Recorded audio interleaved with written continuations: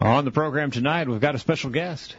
Jim Mickells is here. Jim just preached to us. We just concluded our gospel meeting session just momentarily ago. That's why we're just a little bit late getting started this evening. But Jim is going to join us for the virtual Bible study. And we're just going to kind of have a roundtable discussion about the things he taught us tonight from an Old Testament story about Jeroboam. With a lot of parallels for our life. And we're going to get started on that discussion right now.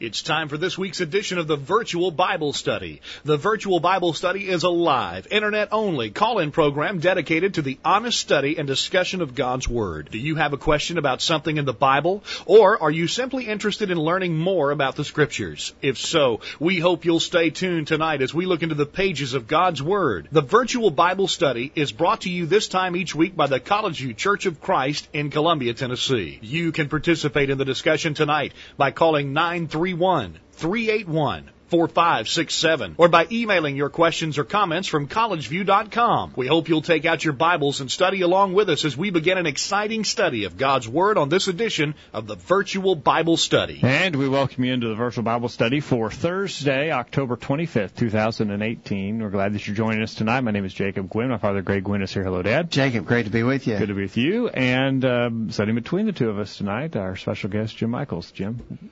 Well, thanks. Thanks for the invitation, and I look forward to being with you on the program. Yeah. We've been having a great gospel meeting here at College View. We've been telling you about this for the last several weeks. We've been encouraging you, if you are anywhere close to Middle Tennessee, to come and join us for our gospel meeting, and a number of folks have. We've had several visitors. We've had really good preaching. Jim did a great job tonight teaching about Jeroboam.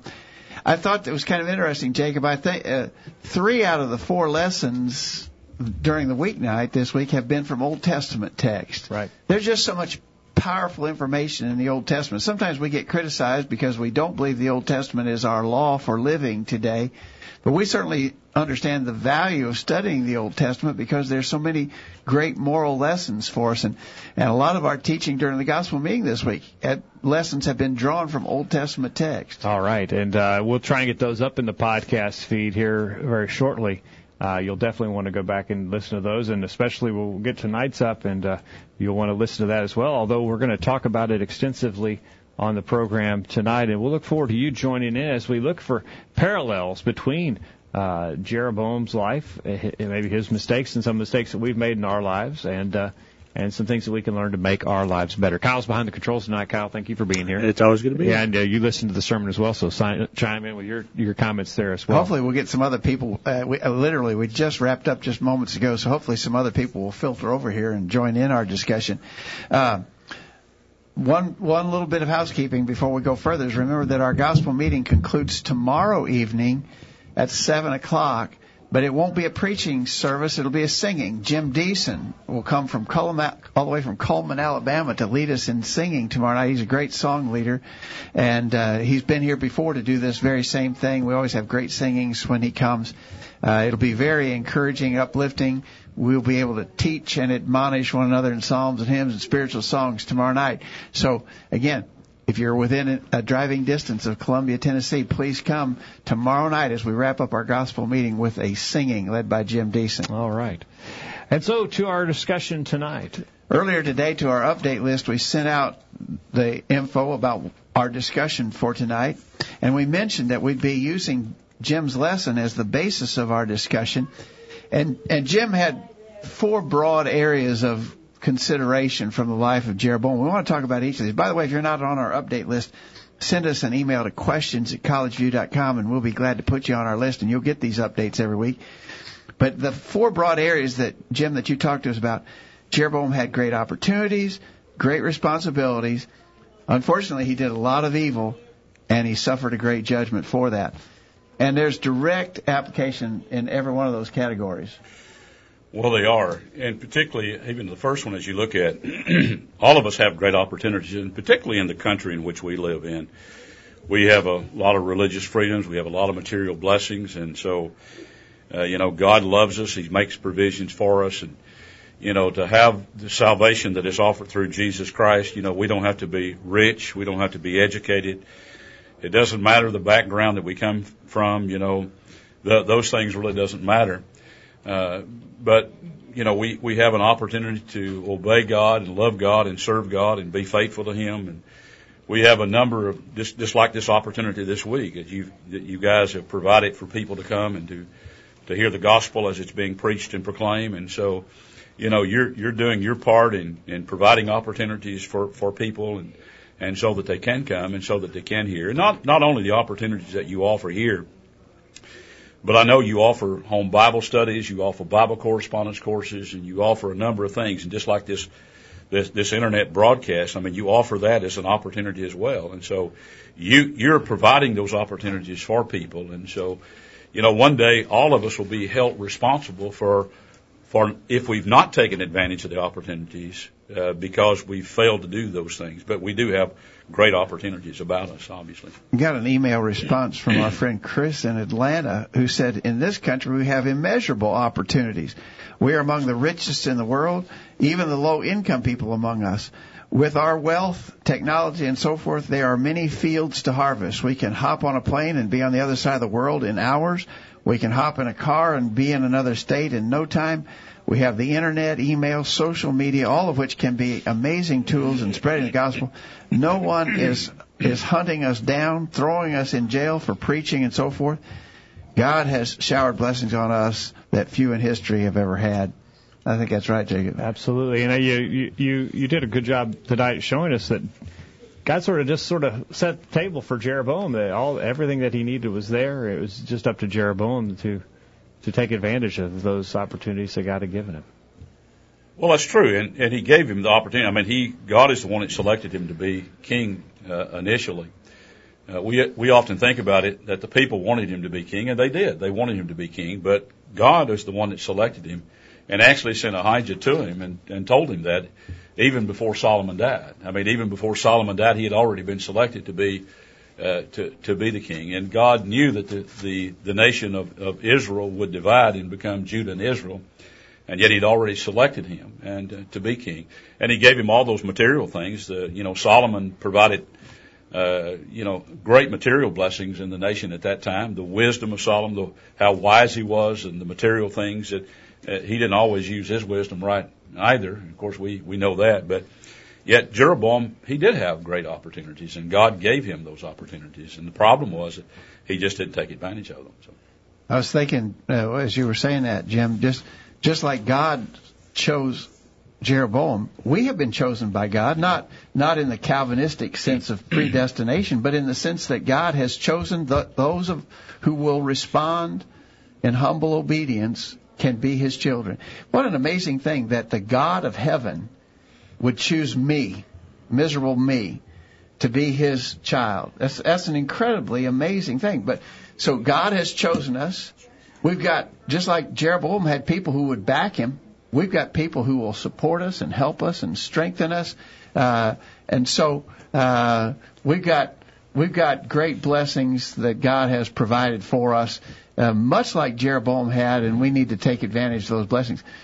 Jake, I was trying to think of the statistic that Steve Klein mentioned to us on Monday night, and I believe he said that if you are above the official government poverty line in the United States, anybody who is above the poverty level, as our government specifies it, if you're above the poverty level in the United States, you are among the richest 1% of the people of the world. Isn't that amazing? Well, it is amazing, and certainly those physical opportunities, spiritual opportunities, we have what we need to be successful in God's eyes. Yeah.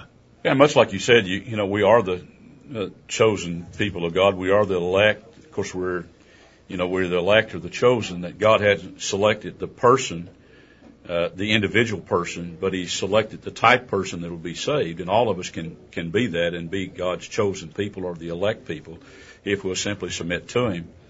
And much like you said, it's not like the Calvinistic concept that God has already determined that my name's Jim and I'm either going to heaven or hell, and God's already decided that for me. No, He made me a creature of choice, and I can choose whether or not to be saved by the grace of God. I have to submit to God and do what God tells me to do.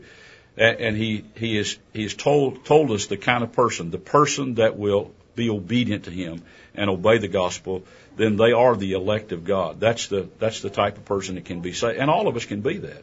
And that's the great thing about this. I mean, even if we're not in that 1% category of being wealthy, we can still be saved. Yeah, if we didn't have a penny to our name, we'd still be incredibly blessed through the spiritual blessings that come in Christ Jesus. Now, someone might be listening and say, that's right, but I've made a big mess of my life. I've squandered a lot of those opportunities. Well, Jeroboam had as well, but he's still one of those opportunities that God gave him and gives us is the opportunity for repentance and a fresh start. Yeah, he does, and we see that in 1 Kings 13, where he sends the nameless man of God to us, at least. We don't know the man's name, but he goes and he cries out against Jeroboam and the things that Jeroboam was doing to give him the opportunity. Later in that chapter, he says, he refused to do it and refused to listen. And the same, you're exactly right, the same is true with us. I know a fellow, he's since passed from this life. I remember several years ago that he thought that he had done too many things wrong to be saved. And we're sitting and discussing that same thought with him. And I said, listen, if Jesus on the cross says, Father, forgive them, for they know not what they do. Now, he was praying that to those that put him to death and those that crucified him. Now, the Father wouldn't forgive them without their repentance. But what Jesus was praying for was that they might be given the opportunity so that they could repent, and they were actually given that opportunity in Acts 2. Peter's sermon on the day of Pentecost was, he told them to repent. He said, you have crucified and slain the Lord, and said in verses 41, then those that gladly received his word were baptized, and that same day 3,000 souls were added to them. And so here's the answer to Christ's prayer on the cross. Father, forgive them, though they had crucified him and put him to death. So now, if God was willing to forgive someone that would put his son to death, then wouldn't he be willing to forgive us if we've repented, regardless of what sin it might be? And that's what God's capacity to forgive is beyond our comprehension. I mean, I just really, you can try to think about it, but I don't believe you can fathom the depths of God's capacity to forgive. And that's a blessing. That's an opportunity he's provided for us. We don't deserve it. There's nothing about us that deserves God's love, patience, mercy, kindness, forgiveness. It's just absolutely through his grace he's made salvation possible to us. And so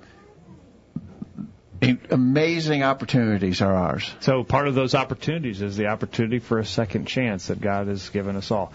We're going to get a break, and when we get back, those opportunities come with responsibilities. And we need to talk about that as well, because certainly with the opportunities God has given us, he expects certain things from us. We'll talk about that, and we'll talk about how those opportunities were presented to Jeroboam as well, or the responsibilities as well. We'll take your comments on the other side. Don't go anywhere. We'll continue right after this. Have you checked out all of the resources on collegeview.com lately? Check it out now while you listen to these important messages. The virtual Bible study will be right back after this. Hi, I'm Wade Shelton. In 1 Peter 3:15, the Scripture says, "But sanctify the Lord God in your hearts, and be ready always to give an answer to every man that asketh you a reason of the hope that is in you, with meekness and fear." You see, we believe here at College View that we should be ready always to give an answer to every man that asketh. And I believe that we are dedicated to this cause. That's why we here at College View bring you the virtual Bible study each week. Our hope is that you will join us each week here on the virtual Bible study in hopes of strengthening your faith, so that you will be ready always to give an answer to every man that asketh you a reason of the hope that is in you. Please join us here every Thursday night on the virtual Bible study. I know that it's worth an hour of your time. Here's some quotes worth pondering. Staying calm is the best way to take the wind out of an angry man's sails. Kind words take less breath than harsh ones. Man, wish I'd said that. A streaming Bible study. Why didn't I think of that? Now back to the guys. We're back on the program tonight as we talk with Jim Mickells about the sermon just presented during our gospel meeting on Jeroboam and making the parallels between him and his life and us and our life. Yeah. The second thing that actually, it's just a logical consequence of opportunity is responsibility. Always when we talk about opportunities, there's an associated discussion that has to take place about our responsibility because we have opportunities. That's true of all of us, but it sure was true of Jeroboam, Jim. Yes, it was, and God expected him. And one of the persons that he held up as an example before Jeroboam, obviously, was David. And David was a man that was after God's own heart. And he said, you didn't do like David, my servant, did. You know, he didn't seek him with his heart. And, of course, he didn't keep the commands of God. And he failed. And, of course, even as you think the next series is talking about the great evil, there were a number of things, obviously, that he did that were extremely wrong and extremely evil. And the reason being is because he failed in those responsibilities. He failed to put God first in his life. He failed to imitate David. David was a great example of a person who loved God and put God first. And Jeroboam failed in that. He simply did not do what God told him to do. He didn't keep the commandments of God.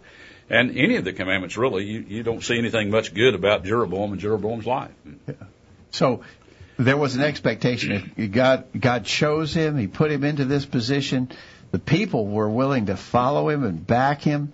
But there was an expectation that if God's going to bless him in these ways, then he needs to respond by obeying God and doing the will of God. A direct parallel to us. God is, as we were just describing, God has blessed us so incredibly, both materialistically and spiritually. We're just overflowing with blessings from God, all kinds of opportunities that He affords us. The expectation from God then has to be pretty high that we will do His will and live faithfully in service to Him. 877-381-4567 are in the chat room tonight. Have you? What are your comments on the opportunities that God has given us and the responsibilities that we have as a result? We'd love to hear your comments on the program tonight. Certainly, Jeroboam had responsibilities, and quite frankly, he failed in taking advantage of the opportunities and living up to the responsibilities that God had given him. Yeah, he failed miserably, as we look and see. And, of course, as I said, you can talk about all the evil things that he did. The bottom line is that he simply didn't do the commands of God and what God told him to do. And it was something that he obviously could understand. God, the Bible is given to us to read and so that we can understand what God has said. Paul said, when you read, you may understand my knowledge in the mystery of Christ in Ephesians 3, and certainly we can. Jesus said, in John 8:32, you shall know the truth, and the truth shall set you free. So it's there available to us, and what we have to do is to read it. But once we read it, then certainly we have to make application of it. On one occasion, Jesus said, you search the Scriptures, and they are they which testify of me. In other words, they had the Scriptures, they even searched the Scriptures, and they testified of Him, but they still rejected Him. I mean, you can know what the Scripture says, and you can know it and understand it, but still, though, you can turn away and reject the things that you know that you should be doing, and that's really what Jeroboam did. Jeroboam could understand what God said just as easy as David could. It was no secret to him what he needed to be doing. Yeah. And he could have done that, but he just didn't do it. So. Jesus said in Luke 12:48, for unto whomsoever much is given, of him shall much be required. I mean, that's so. You got these opportunities. Yep. You got these blessings. Okay, know that you're going to be judged. We were talking a moment ago about how much we have compared to even other people in the world.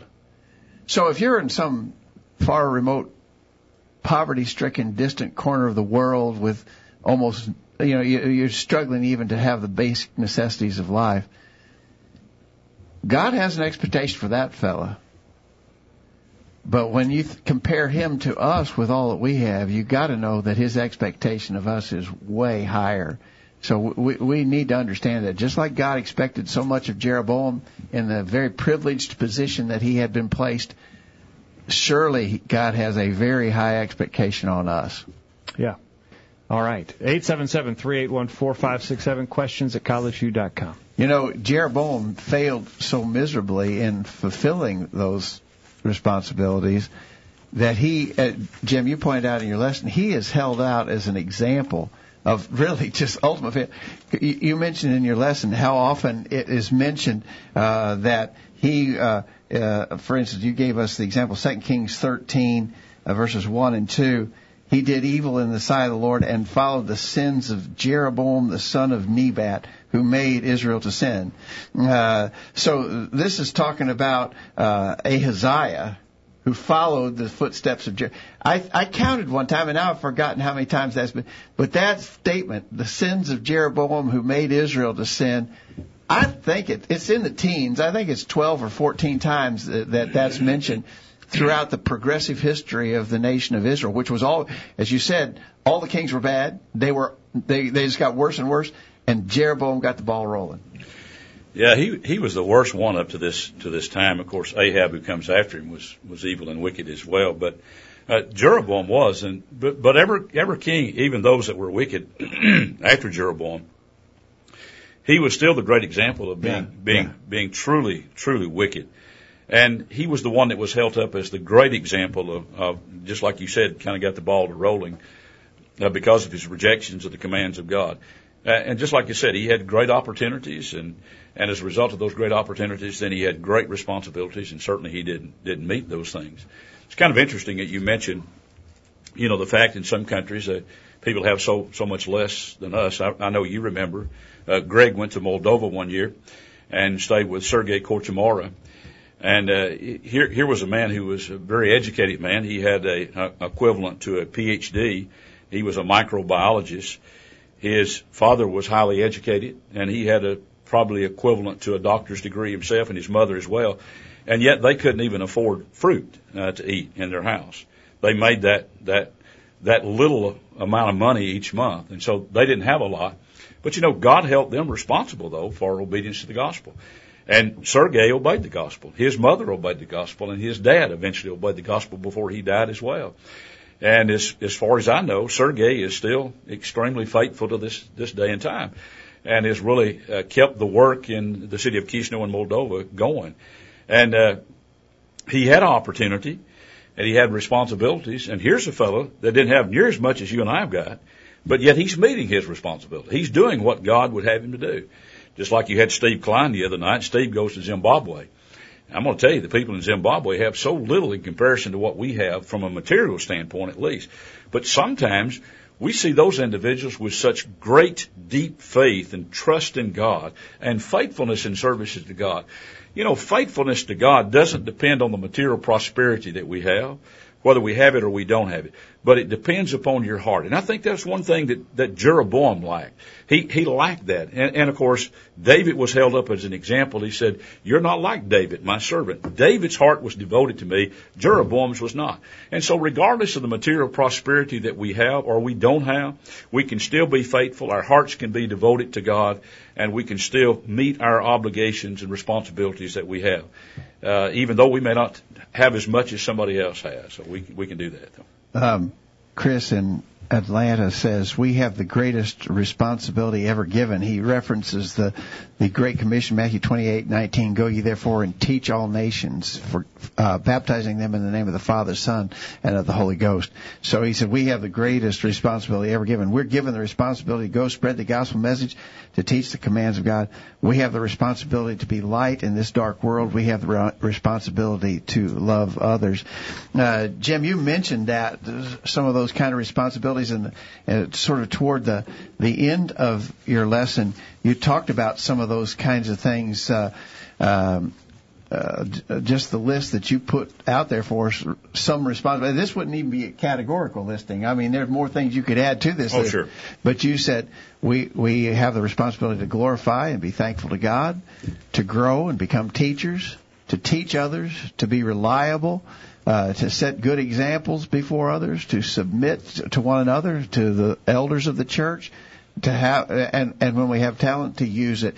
You referenced the parable of the talents there in Matthew 25, beginning verse 14. We understand that the talents in that parable that was a measure of money. We understand it in that day.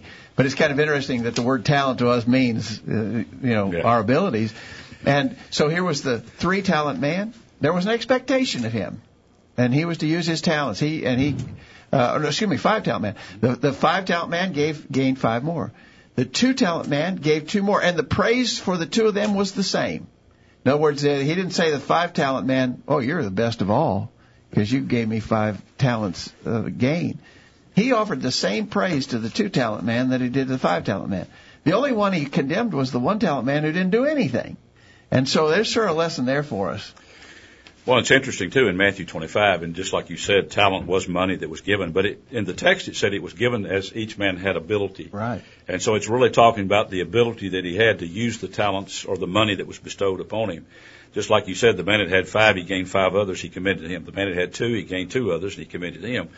And the reason for the condemnation of the one was that he failed to use it. If he had simply gained 1 other, then he would have had the same commendation that the other 2 would have had. He would have had another talent. You know, I'm afraid sometimes maybe the reason that we don't have more talents or more ability in serving the Lord is maybe we don't use what we have. Yeah. We should use what we have, and if we use what we have, then the Lord will give us more ability to serve Him. He relies upon us. He trusts in us. And just like you said, and just like the person that wrote that, certainly He gave us the commission to go into all the world and preach the gospel. And I couldn't help but think of that when you mentioned that. I just wonder how many people in the world in recent years have heard the gospel because gospel preachers in this country have gone to preach the gospel. You've gone yourself, and you've given other people opportunities as a result. And I know lots and lots of our brothers in Christ that are going and preaching the gospel. And so they're meeting their responsibilities and their obligations and fulfilling the responsibilities that they have given. I dare say that somebody taught us to begin with. Somebody took the time to teach me. So Jimmy and I have been privileged to make some trips together overseas, and we won't tell about all the things that are involved in those trips that we made, some of the housekeeping chores and everything else that went along with those kind of trips. But it was a blessing to be able to go to have a part, just a very tiny, small part in some of that work. But we do have but you know, I think sometimes when we go into all the world, preach the gospel to every creature, I can't go. You know, I'm just stuck here. You know, well, there's people right in my backyard, across the fence, a co-worker across the coffee table or a coffee break table. You know, family members even that are not serving the Lord. There's work to be done wherever we find ourselves. You know, I've often said, you know, some of us can go, and others can support us so we can go. But all of us can go across the street. So, yeah, for sure. Now, you talk about here the opportunities that we've been given and the responsibilities and the good that can come from capitalizing on those opportunities and fulfilling our responsibility. Jeroboam, on the other hand, failed in that regard, and he was a bad example to those who followed after him, and we can be as well. You mentioned the fact that we have a great influence on our children, our grandchildren, those around us. We would hate to be in that same condemnation of Jeroboam as if they followed after their dad or their grandfather or their good friend. They're living evil like he did. You know, his daddy was one of the worst guys I ever knew, and he's just like him. Yeah. So, you know, that could be our legacy instead of a good legacy. Yeah, Kyle, thoughts from you tonight? Which I was going to actually talk about examples. Examples supposed to sit in Jeroboam. You mentioned about Jeroboam when he set the idols up and he wanted to keep everybody in keep the 10 tribes up there. It's just, if he would have obeyed to the letter what God had commanded him, everything would have fallen into place. Everything, like in our lives, and throughout the Bible, it's the example itself. It's everybody does what they want to do, what I want, my selfish reasons. I think it's just really need to be mindful, especially of that. If he would have done everything God had commanded him, everything would have been where God's plan works, basically, is what you're saying. Always works. All right, we're going to get a break and get this week's bullet point. When we get back, we'll continue the discussion, talking about some of those evil things that he did and paralleling those to things that we can do as well in this life. And we'd love to hear from you, again, 877-381-4567, or sign in and comment in the chat room. We'll be back right after this. These guys are doing all of the talking. We need to hear from you. Call in now. The virtual Bible study continues right after this. This is Greg Gwynn with this week's bullet point. All of us have had the experience of buying a new gadget only to find that it doesn't work nearly as well in reality as it did on the TV infomercial or in that magazine ad that we saw. It's a frustrating thing when an item doesn't serve the purpose for which you bought it. Oh well, just one more thing to be added to the pile of things that are destined for the next garage sale, I suppose. Have you ever stopped to consider that God may have these same feelings or disappointments over ineffectual products that He's made? Paul wrote, quote, "For we are His workmanship, created in Christ Jesus unto good works, which God hath before ordained that we should walk in them." Ephesians 2, verse 10. Do you see it? The Father created us to accomplish good works. Those of us who are His children are supposed to fulfill His plan and accomplish these things in His service. How disappointed God must be when we don't serve the purpose for which we were created.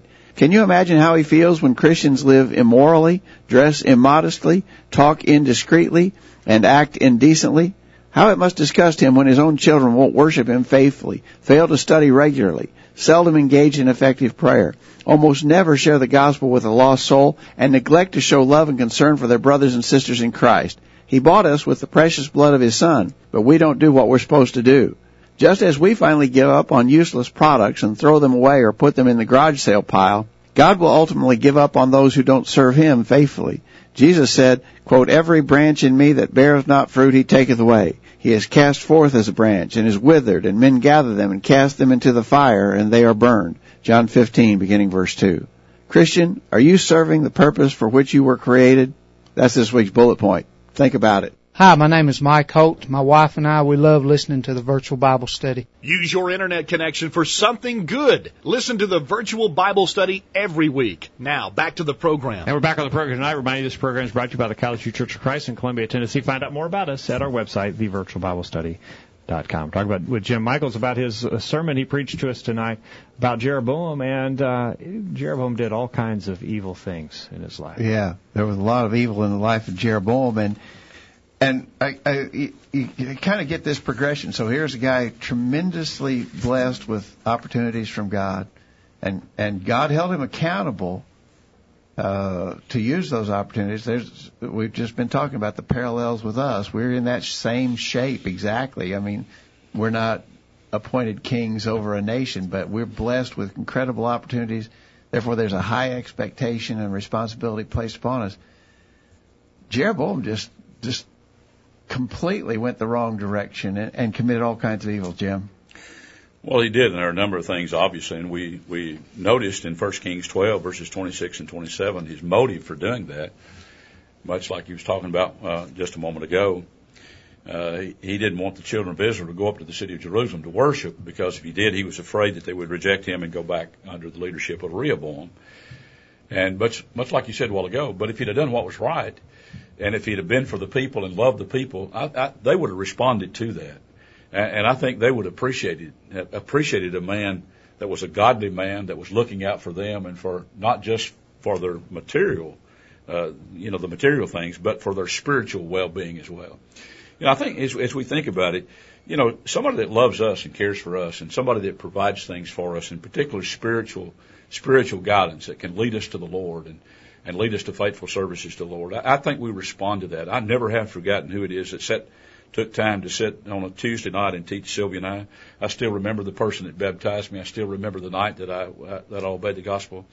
The same person that baptized me, that same person gave me opportunities to preach the gospel in the beginning, and just numbers of things. And I never have forgotten that, and I appreciate that so much, because as I look back on those things, and I certainly needed some guidance, and I needed a lot of help, and because I had done numbers of things. I didn't have, God was one of the farthest things from my mind when I was a kid growing up, and my dad wasn't a Christian, my mom wasn't a Christian, nobody in our family was a Christian, and so somebody that would take the time to sit and study with me and to teach me the gospel so I could be saved, and then give me opportunities to preach and help me to grow and become, a stronger Christian and to be a gospel preacher. I appreciate it. And I think the people would have responded to Jeroboam if he'd have done what's right.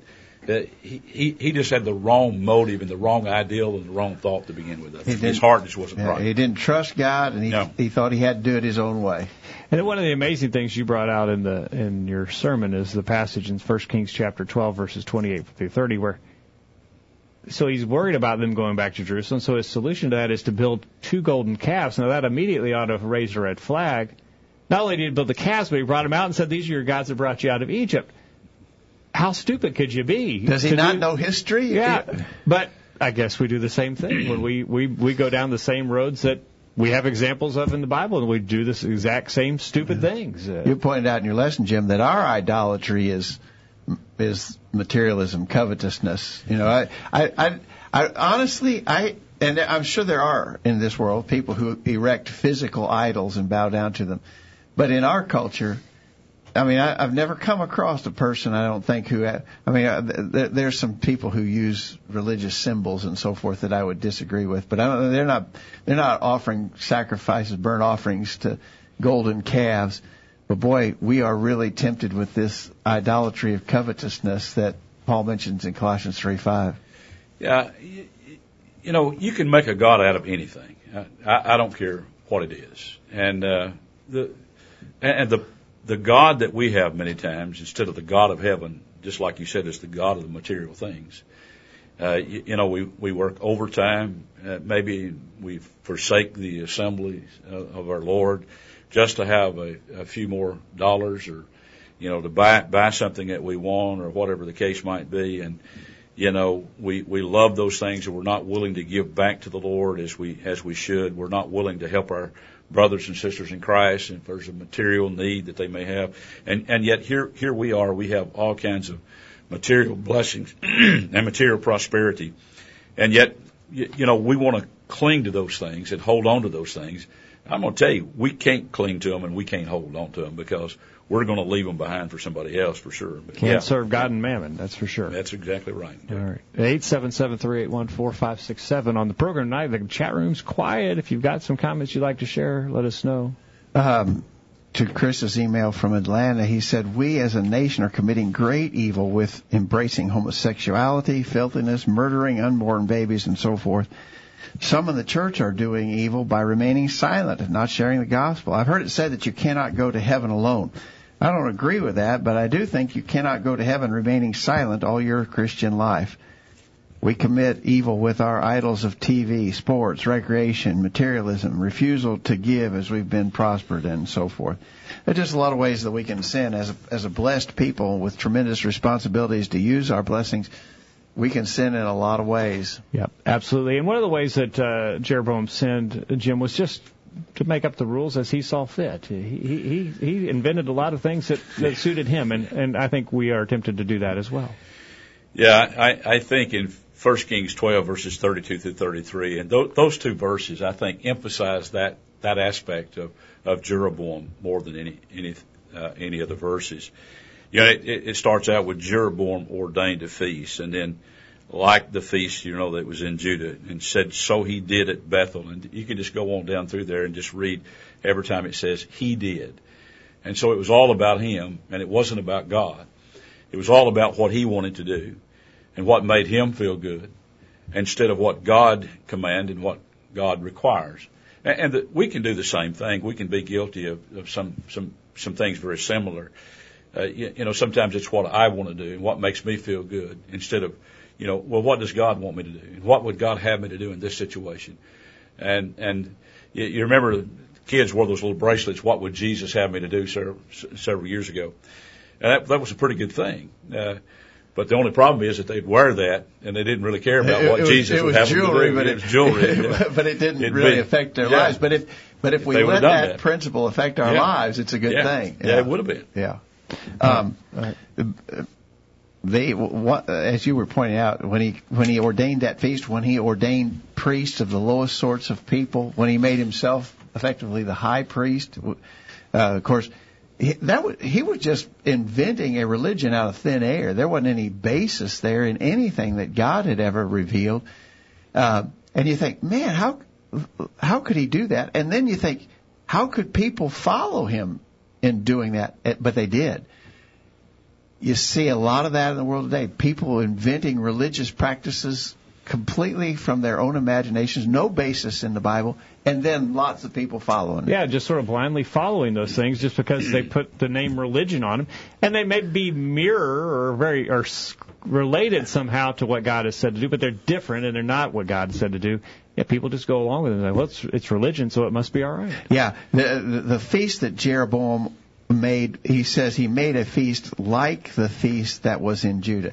And so if you're going to invent your own religion, you don't just go out here and go, make it look like some bizarre thing. Yeah. You want to keep it close enough to the real deal that you can deceive people, and that's what he did. So Jeroboam, sort of a classic example of a religious innovator, very much evil. And again, the repeated phrase about him, the sins of Jeroboam, son of Nebat, which made Israel to sin. He sinned. He made them sin. Yeah, one of the things, too, that you said, his religion that he really created was a religion of convenience. Mm-hmm. Think of what people are looking for this day and time. They want something that's easy. Yeah. They want something where they don't have to sacrifice. It's just like this ideal of faith only. The Bible doesn't teach that we're saved by faith only. Of course, you know as well as I do, the only place that faith only is used, it said we're not justified by faith only. I mean, that's the only place that you James can find 2:24, right? Yeah, those two words together. But think of how many people believe that, and how many people practice that. Yeah. And they come to the end of their life, and the only thing they've ever done is had faith, mental faith, that God is and that God exists. And yet they have never done what the Lord tells them to do. He said, not everyone that saith unto me, Lord, Lord, shall enter the kingdom of heaven, but he who does the will of my Father which is in heaven. So we have to do. And so that's a religion of convenience. It doesn't cost anything. I don't have to sacrifice for it. And that's really why the people did and followed Jeroboam, because of that. It was convenience. And so, Jim, in your lesson, you spent some time concentrating on an expression about Jeroboam. You have cast me, God told him, you have cast me behind your back. I was trying to think of sort of maybe an illustration of that. Things you don't want, things that are not important to you, throw away. But you throw, for instance, if you go by a house, and I've had this at my house. We've my son Joel's sitting here. He when he was in school, he drug a lot of old cars home. We tried to park them in the backyard. We cast them behind it. You put your junk in the back. You don't put your junk out in front where people will see it. You put your trash and stuff in back. So to me, that expression, God said, Jeroboam, you've cast me behind your back. Sort of the idea is you've thrown me away like something of no value you don't care about. And boy, we've got to be careful about that. Disregarding, failing to value the things of God. Yeah, and he's, just like we've said all along, he's given us so many things that are of immense value, and particularly those things that are spiritual nature. We've talked about the material things, and we have an abundance of material things. But I'm going to tell you, that's not our greatest riches. Our greatest riches is the fact that we have a relationship with him through Jesus our Lord. And because of that sacrifice that we can be forgiven. And as the children of God, we have an avenue to talk to him in prayer and stuff. And those are the things that we should value. If we don't pray to God like we should, and if we don't put God first in our lives, haven't we done just exactly what Jeroboam did? Haven't we cast God behind our back? And much like you said, we don't realize if we don't put God first, then he obviously is not that important to us. Yeah. And he should be that important to us. And Jeroboam did that in a number of ways, and we can be guilty of the same thing. And you mentioned Matthew 6:33, seek ye first the kingdom of God and his righteousness. So here's your two ends of the spectrum. You can cast God behind you as obviously something that you don't value or prize, or you can put God right out in front. Seek ye first the kingdom of God. And that's our choice. It was Jeroboam's choice. It's our choice. What are you going to value? Yeah, that phrase reminded me also of what Jesus said while he was here to Peter, to Satan. Get thee behind me, Satan. He wanted Peter behind him. He didn't want him in his way. He didn't want to go in that direction. He wanted him behind him. And I think that's what Jeroboam's doing here with God. He doesn't want God in his way. He's going to go one way, and so God, get behind me. I'm going to go do what I want to do, and I'm not going to. Yeah, don't be between me and what I want. And people have that same attitude towards God today in the Scriptures. Yeah, I don't. Those things are going to get in the way of me doing what I want to do, and so get him behind me. Yeah. In Colossians 3, one of the things, too, that he tells us to set our affections on things above. In other words, there's where our sight should be as we look by faith toward heaven and keep that goal before us and keep the ideal in front of us that, we often talk about the beauty of heaven, and it is a beautiful place, obviously, as John the Revelator reveals to us. But, the greatest thing about heaven is who's there. God, our Father's there, and Jesus, our Savior's there, and our Revelator is there. And so we should always keep that in front of us and before us and keep our affections set on things above and not on things upon this earth. far too many of us have our affections on things here, and we put the Lord behind us. And that's what we're focused in on instead of focusing in on our services to Him, I think. All right, let's take a break one more time, and then we'll go to the top of the hour. Jeroboam paid a price. He was judged and he was punished, and that same punishment can come to us as well if we follow in his footsteps. We'll talk about that on the other side. Don't go anywhere. We're back right after this. Did you hear what they just said? Call in during this break and let everyone know what you think. The virtual Bible study continues after this announcement. I'm Tom Goodall, a member of College View Church of Christ. Do you have a question about what has been said on the virtual Bible study tonight? Perhaps you disagree with something that was said, or would just like more information about what you've heard. If so, we'd love to hear from you. Please contact us with any questions or comments that you might have. Email us at questions@collegeview.com, and we can discuss any of your questions or comments with you privately or over email. Or if you would like to speak with someone in person, call us at 931-381-4567. Our promise to you is that we'll do our very best to give you a Bible answer for anything that we do or teach, and that we will do so in a loving manner. So if you have any questions or comments about our program tonight or any Bible subject, email us at questions@collegeview.com or call 931-381-4567. Thanks for listening to tonight's virtual Bible study, and we hope to hear from you soon.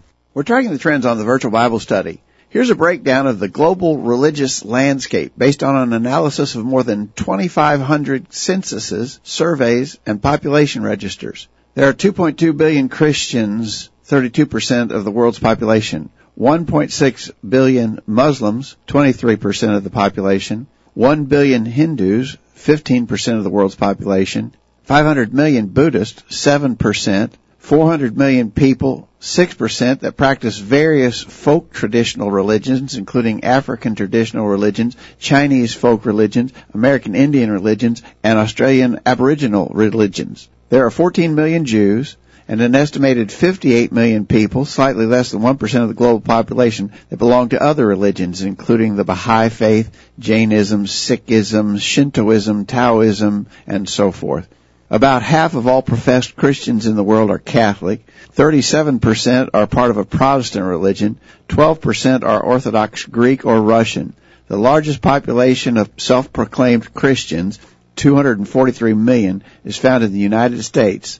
That's followed by Brazil, Mexico, Russia, the Philippines, Nigeria, and China. All that information is via the Pew Forum.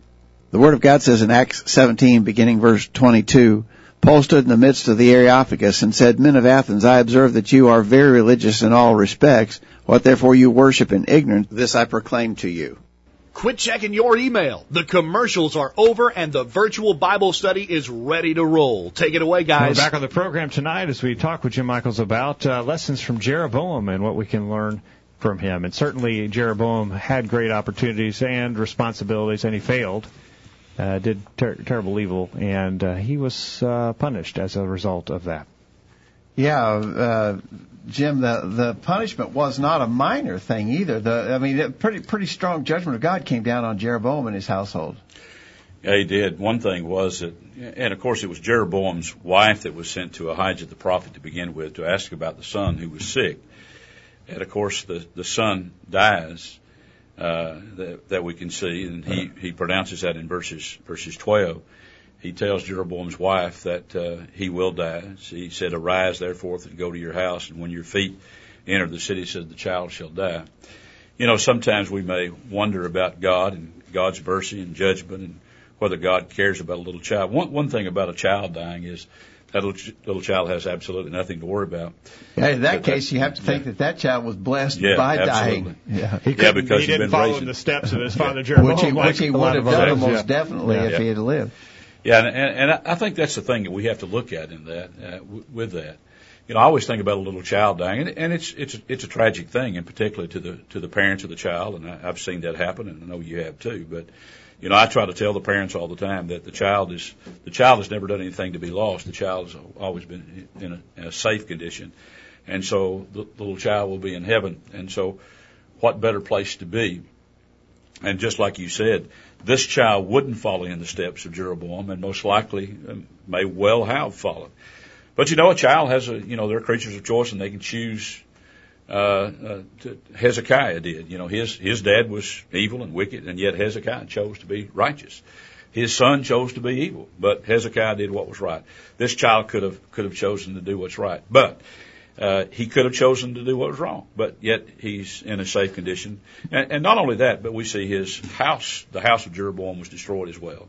Yeah, he was told that all of his descendants would be cut off, and a subsequent king, Baasha, actually fulfilled that judgment on the house of Jeroboam and killed off all of his living relatives, just as it had been prophesied it would happen. So, I mean, a really strong judgment, because this king with great opportunities and associated responsibilities did not do the right thing. Now, we got a lot of people in the religious world today who believe that God is just such a loving God that he would never harshly punish anyone. I mean, when we speak about judgment for us, when we think about the possibility of hell, there are lots of people, in fact, I think probably the majority of people who even want to deny the reality of hell. And one of their principal arguments is God is just such a loving God that he could never bring himself to punish anyone like that. But so many Old Testament accounts, and here's another one, Jeroboam. Look at the harsh judgment against Jeroboam. Yeah, and one of the things, too, I preached a lesson on this just recently of talking about, God is faithful. That expression is used several times in the New Testament of talking about God is faithful. And if you look at the context of many of those verses where it talks about God is faithful, it's talking about not just from a positive standpoint, that if God makes a promise to save you, that he'll save you if you're faithful to him, but also if he promises to punish you, God's faithful, and he'll punish you. Yeah. I mean, if God's faithful, then he's going to do what he says. And part of what he says is that he will cast those off and send them to hell, those that don't believe him and those that don't do what he tells us to do. And so he's faithful in doing that as well. Romans 11, I think, verse 22, he says, behold the goodness and severity of God. Right. And, of course, the context and the setting of that is the fact of where he has broken off the Jews from the olive tree. And he warns the Gentiles, though he had grafted them into that tree, he said, I'll break you off as well if you're not faithful. Now, if God is faithful, will he break them off? And will he cast them off? And he said he would. Yeah. And so if he's faithful and he can't lie, then that's exactly what he's going to do. And he did the same thing with Jeroboam. I mean, God will punish those who are not faithful and loyal to him and those that don't obey. John 3, verses 3 and 5, he said, unless a man is born again, he said, he shall not see the kingdom of God. Well, will he do that? If I'm not born again, am I going to be saved or am I going to be lost? Well, so I think I don't know, Jim, if I've ever heard it said that way. God is faithful. Yeah. We want him to be faithful about rewarding the good we do. You mentioned in your sermon tonight, 2 Corinthians 5, verse 10, we must all appear before the judgment seat of Christ, that everyone may receive the things done in his body according to that he hath done, whether it be good or bad. Well, I want God to reward me for the good I've done, and I sure hope he keeps his word about that. Of course, we have every reason to believe he would keep his word about that. Sure. But if he's going to keep his word about that, he's going to keep his word about the other part, too. He's going to reward me for the bad I've done, too. It's a knife that cuts both ways, isn't it? All right. We're just about out of time. I think you've got some comments there from Chris. Yeah, Chris just simply said, this is Chris from Georgia. He says, we will all face judgment to give an account, and that should cause us to think soberly and adjust our lives accordingly. Well said, Chris. I mean, that's just the long and short of it right there. Certainly, and Jim, we can't escape the judgment. There's no denying that. No, he says all will appear before the judgment, that they may receive the things that are done in the body, whether good or evil. And so every person will be there. And I don't care who you are. And it doesn't matter your background. It doesn't matter whether you're rich or poor, educated or uneducated. All of us will be there. And we'll all have to answer for how we've lived. Jacob, you don't have to answer for me, and I'm glad you don't. And but like myself, I've got enough to answer for myself. But by the grace and mercy of God, I can be forgiven, and I can have hope of eternal life. Grace is receiving something that I don't deserve, and mercy is withholding something that I do deserve. Grace is God giving me eternal life if I am faithful to him. and His mercy withholds what I deserve, and what I deserve is damnation because of my sins. But because of what Jesus has done for me, I can be forgiven, and I can have hope. I've got several comments in the YouTube chat room that I have not been able to keep up with tonight. Anthony in the chat room has mentioned saints were murdered, tortured, beaten, chained up, stoned for the cause of Christ. Revelation says it all. We need to repent because we have become lukewarm. I think that's true. He says the apostles were well known throughout the world, Acts 17, verse 6. If Paul were here today, people would hate him like they did in the first century, like they hated Christ. Stephen was stoned for the truth. We need to stop worrying so much about whether or not we're going to offend someone with the truth. We must please God rather than men. It's sad that the church is allowing groups like the Jehovah's Witnesses and Mormons to do more evangelism than we do. We must contend for the faith, Jude 3. Be careful about being men pleasers, he mentions in Galatians 1, verse 10. All right, good. Thank you for those comments tonight, Anthony. Good discussion tonight. Kyle, anything that you'd like to add? This goes for myself and anybody who's listening who has not and continues to live as a Christian. It's don't wait till you're in torment. Don't wait till you're separated from God in hell to think about what could I have done differently in my life. I think now is the time. Just change it now. And don't sit there in torment saying, wish I could have done this. I think it's just change your lives now. So. Absolutely. Jim, thanks for being here tonight and for your good sermon and for joining us on the Virtual Bible Study. Well, thanks for the invitation. I really appreciate it. Great to be with you. And Dad, thanks for your time tonight. Thanks, Jacob. Hope you benefit from our study and discussion of God's Word. Hope you make plans to be back here this time next week for another edition of the Virtual Bible Study. In the meantime, we encourage you to put God first in your life, study His inspired Word, the Bible, and live by it every day. You'll never regret it. Thanks for listening to the Virtual Bible Study, brought to you by the College View Church of Christ. The College View Church of Christ meets at 1618 Hampshire Pike in Columbia, Tennessee. If you are in the Columbia, Tennessee area, we encourage you to worship with the College View Church of Christ on Sunday mornings at 9:30 and on Sunday evenings at 6 o'clock. The College View Church of Christ also welcomes you to attend their Wednesday night Bible studies at 7 o'clock. If you have any questions about something that was said on tonight's broadcast or would like more information about the College View Church of Christ, please call 931-381-4567. That number again, 931-381-4567. Or for more information on the internet, visit collegeview.com. Be sure to tune into the Virtual Bible Study this time next Thursday for another informative study of God's Word.